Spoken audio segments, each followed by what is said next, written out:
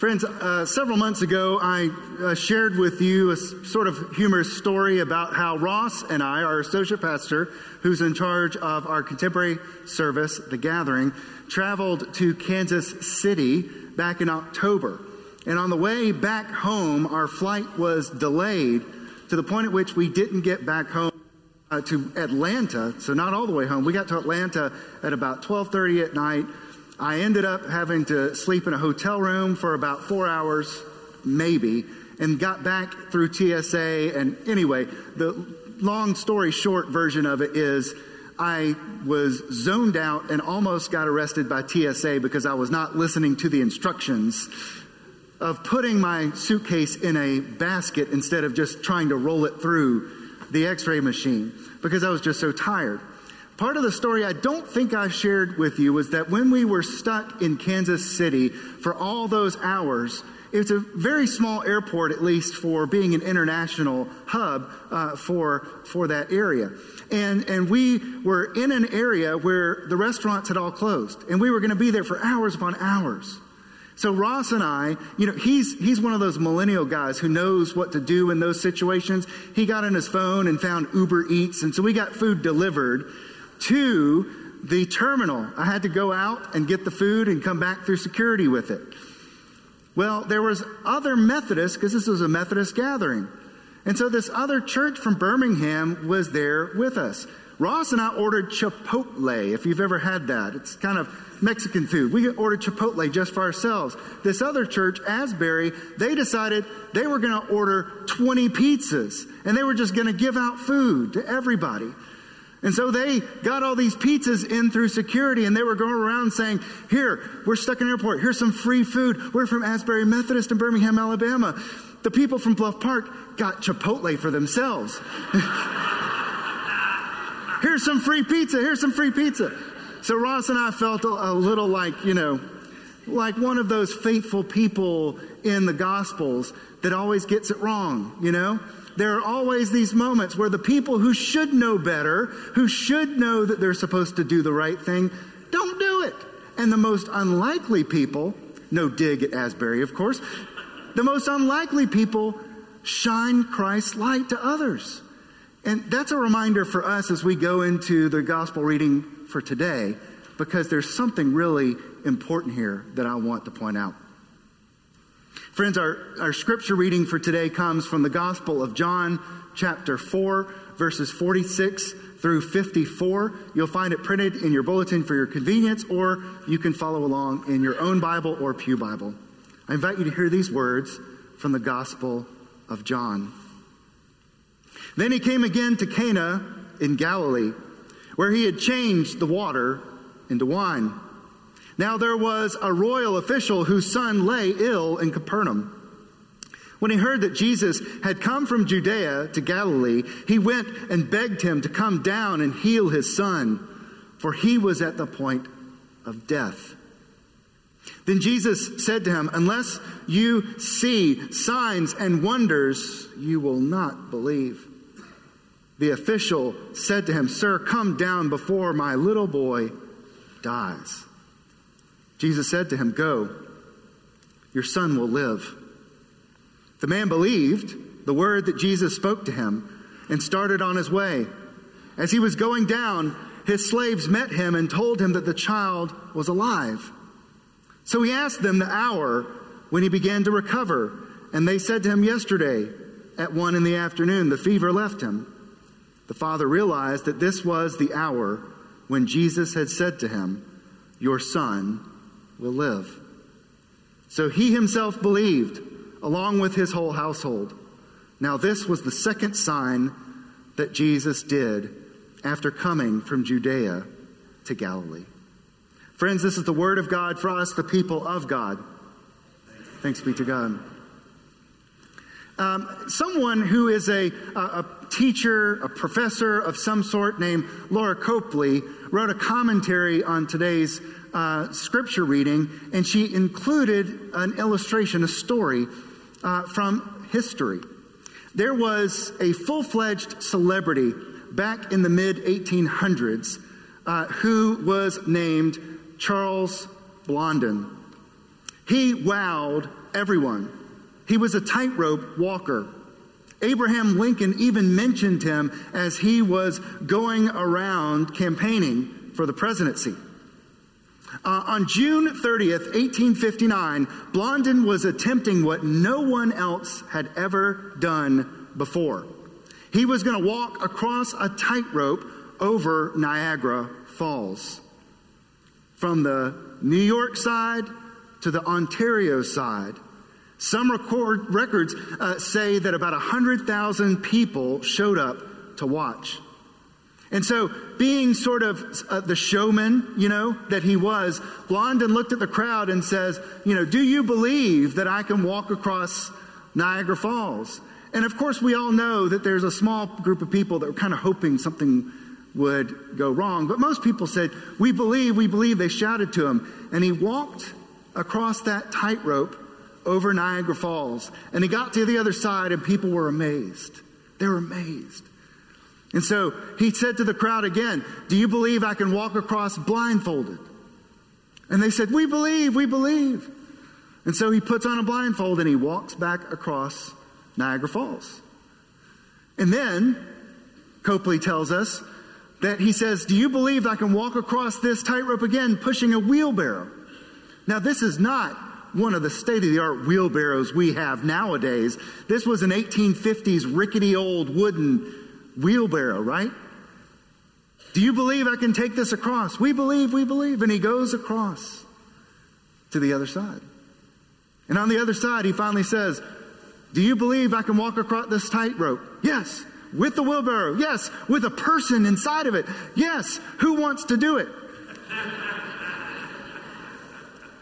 Nobody volunteers. Nobody volunteers.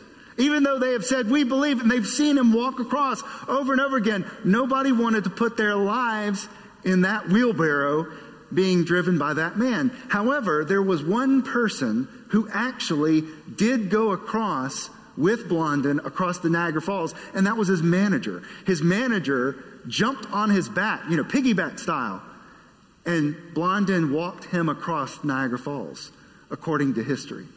There were other things that Copley left out. I found on Wikipedia information about this, and apparently before he took his manager on his back, he also took a chair out to the very middle of the falls and put one of the legs of the chair on it and stood on top of that chair on the tightrope. It also says, and I don't know if this is true, I have a little bit of skepticism about this one, that he walked across the tightrope, got to the middle, sat down, and cooked and ate an omelet. How did he cook an omelet on a tightrope? Maybe Wikipedia doesn't always have all the right information. I don't know. But all of these things were amazing. But did you notice when it came to putting themselves in the wheelbarrow, they didn't believe fully in what he said he could do. No one in the crowds of tens of thousands wanted to join in.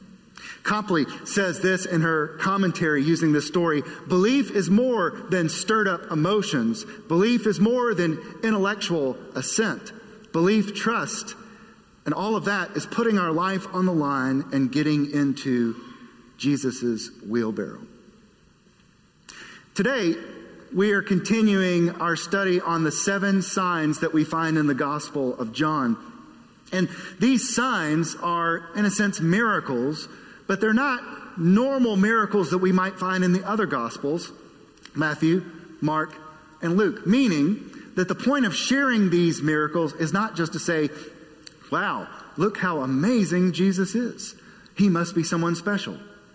The point of these signs is to point beyond themselves. That's one reason why John, the gospel writer, calls them signs instead of miracles, because they are moments, they are intimate, amazing occurrences that point beyond themselves to something more, something about who Jesus is, how unique he is, and what he's been called to do. John chooses 7 along the way to point out more. In fact, if you were to look up a lot of the commentaries on the Gospel of John, you would notice that the chapters from chapter 2 until chapter 12 are called the Book of Signs, because they really weave the whole story of Jesus together in these 7. Last week, we talked about the wedding at Cana where Jesus turned water into wine. That was the first sign. And today we look at the healing of the official son, the second sign. If you were to read the Greek version of the New Testament, there are a couple things you would find out about this. Number one is this royal official, as he is called, is really the king's man. That's what it says in Greek. Not royal official, the king's man. This was somebody who worked closely, we think, with King Herod. Now, King Herod was part Jewish, but he was not very faithful as a Jewish person. His kingship was sort of orchestrated by the Roman Empire. He was not there to serve the people. He was there to serve himself. And he would often try to stamp out anyone who challenged his own authority. And records have told us that King Herod was not someone who lived faithfully. He was not somebody who really looked out for the least of these. Again, he was not really that religious, at least on the inside.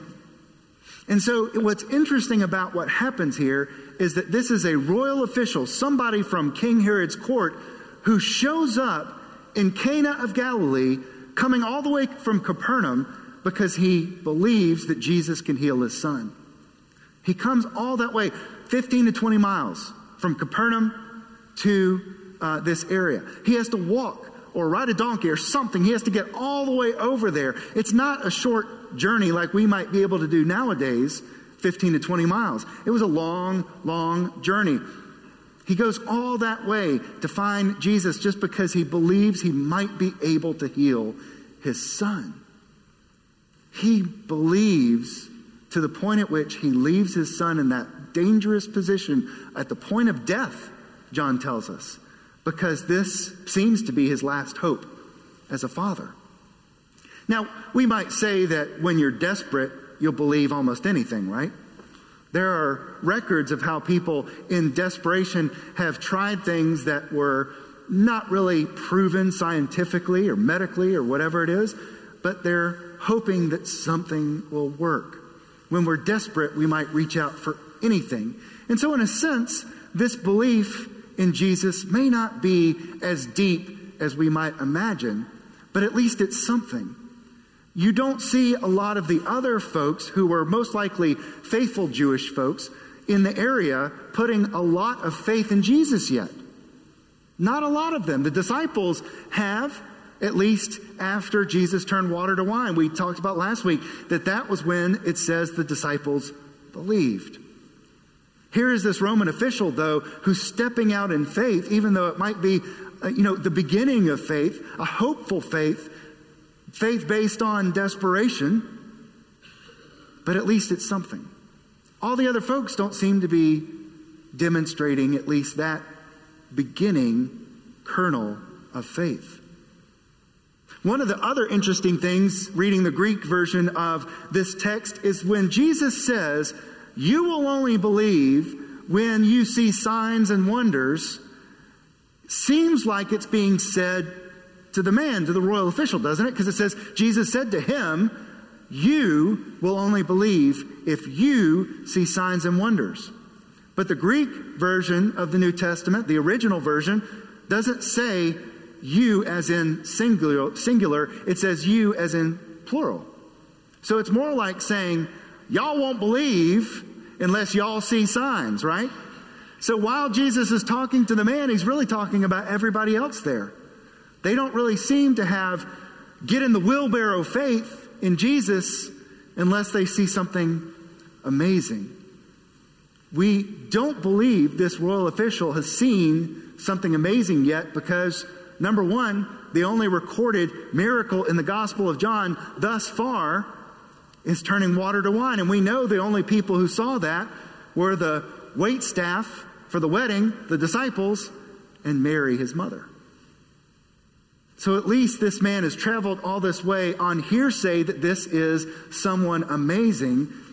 He doesn't really know, he hasn't seen with his own eyes the signs and wonders, but he's heard about them. Jesus says to them, you guys won't believe unless you see signs and wonders. And then he turns to the man, who then asks him to come back with him to Capernaum to heal his son. Again, in desperation, we think, this man is saying, my son is at the point of death. Please follow me, Jesus, 15 to 20 miles back to Capernaum so you can heal my son. Jesus says, go, your son will live. In fact, if you read the original Greek, it says, go, your son is alive. Your son is well. And then you get to the point at which that desperation faith has to turn to something more. Think about yourself in this position. If you had a child or a loved one at the point of death, and you knew that this person might be able to heal this person in your life, and you asked them to do it, and they said, go, it's already taken care of. How much do you trust this guy? Are you willing to return 15, 20 miles based on the words of somebody who never even laid hands on your child? It takes a lot of faith to do that, doesn't it? He doesn't say, Jesus, I believe in you, but just in case, could you follow me back home? He doesn't say that, does he? He turns and walks away. He turns and walks away, and about halfway home, he finds out from his slaves, his servants, that his son is alive. Now, you might be wondering, how in the world, if it was only 15 or 20 miles, how in the world did he not get home that quickly? Why does it say yesterday at 1 p.m., your son was healed? That's because in the Jewish understanding, sundown is the beginning of a new day. So at night, that's when he runs into his servants. While he's on his way back home to find out if his son is okay, that's why they meet him. In our understanding, it's the same day, but for them, a new day is started as soon as the sun set. This man, in a sense, has to get in the wheelbarrow with Jesus, right? He's got to get in the wheelbarrow. He's got to trust that Jesus healed his son from 15 or 20 miles away with just speaking a statement, an announcement, one tiny sentence. Would we believe like that? It takes great faith to turn around and walk away believing that Jesus did what he said he had done.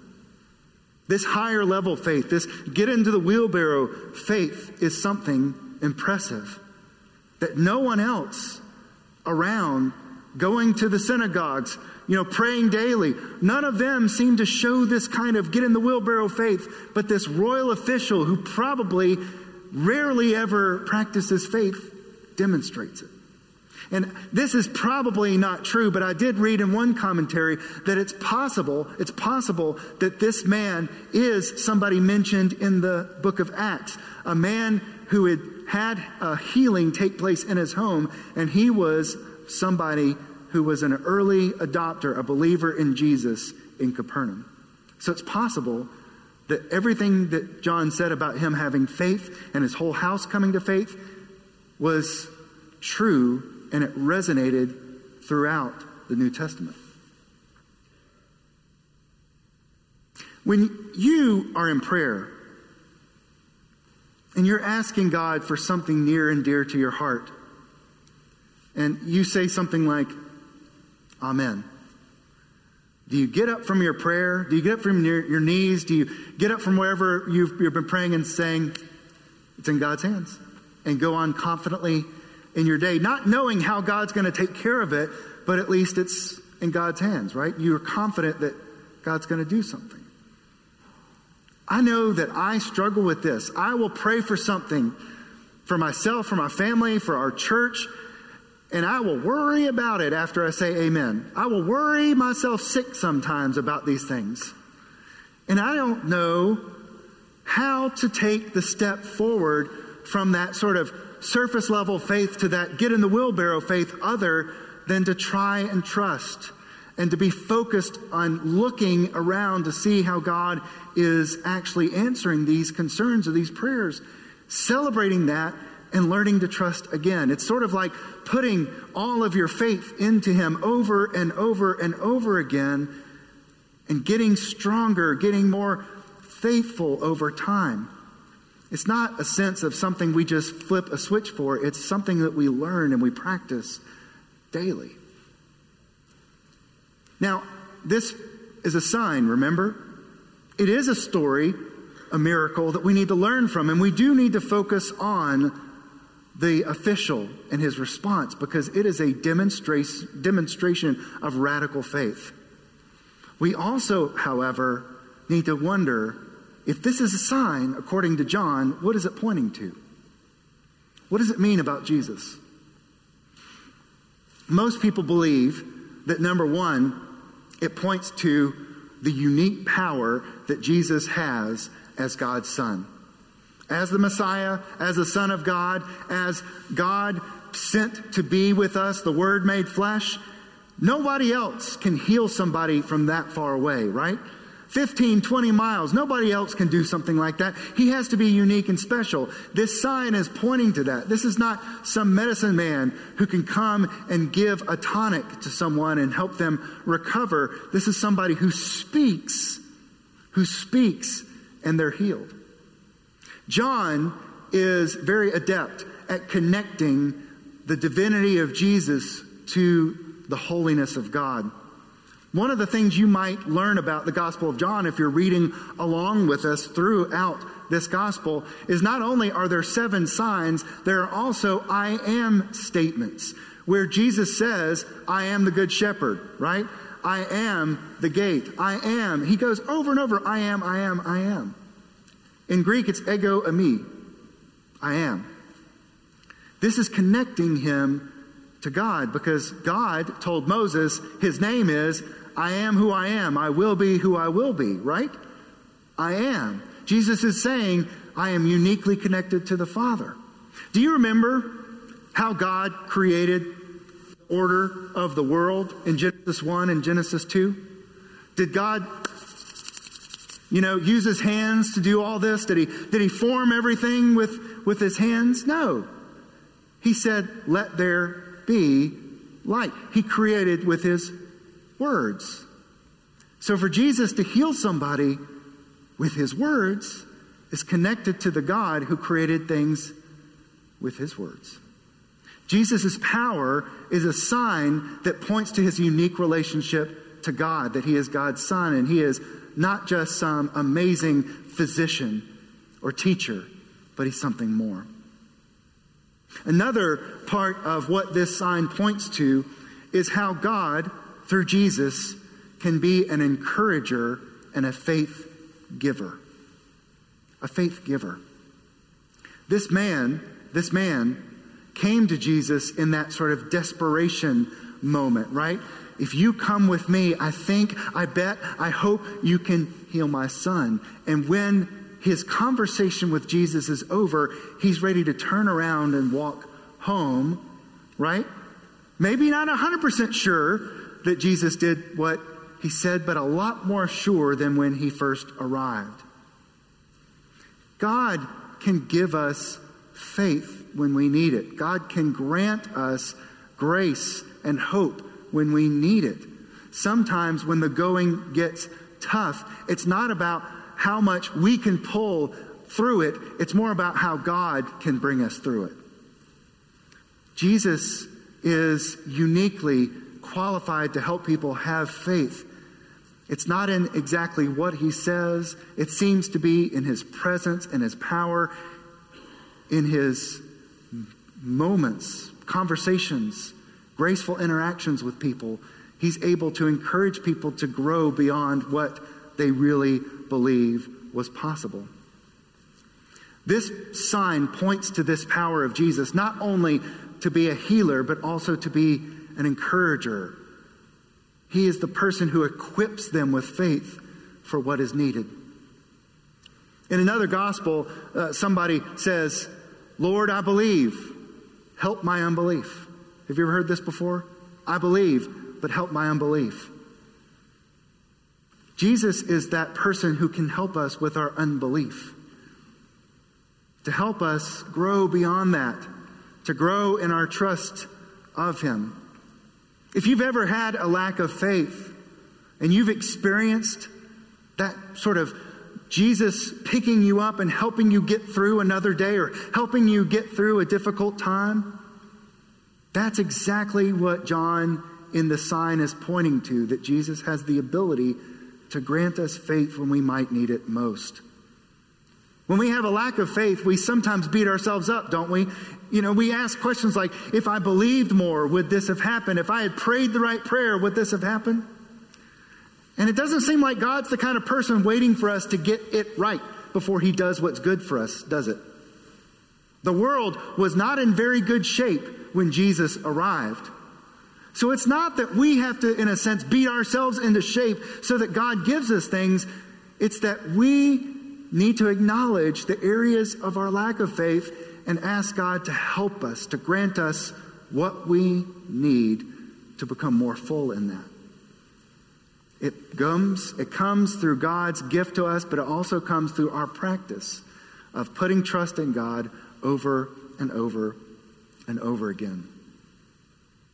This second sign, the healing of the royal official's son, points to Jesus' power.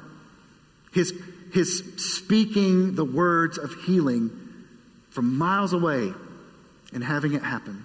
Immediately, did you notice? Because the man connected the dots. Right when Jesus said to him, your son is alive, at 1 p.m, his son was healed. But it also points to the kind of caring Messiah and Savior that we have, who's willing to help us with our faith, to help us with our belief, so that when we jump, we're not falling into nothingness. When we jump, when we take that leap of faith, we're coming solidly into the hands of the one who gave his life for us.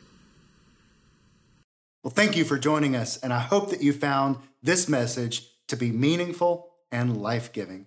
I look forward to you joining us next time, either on our live stream on Sunday mornings here at Bluff Park United Methodist Church. It's at 10 o'clock a.m., or if you want to join us in person, you're welcome to do so. Also here at 10 a.m. on Sunday mornings. You can find out more about our church family, who we are, what we do, and how to get involved, as well as more information about our worship services at www.bluffparkumc.org. Hope you have a great week, and we look forward to seeing you next time.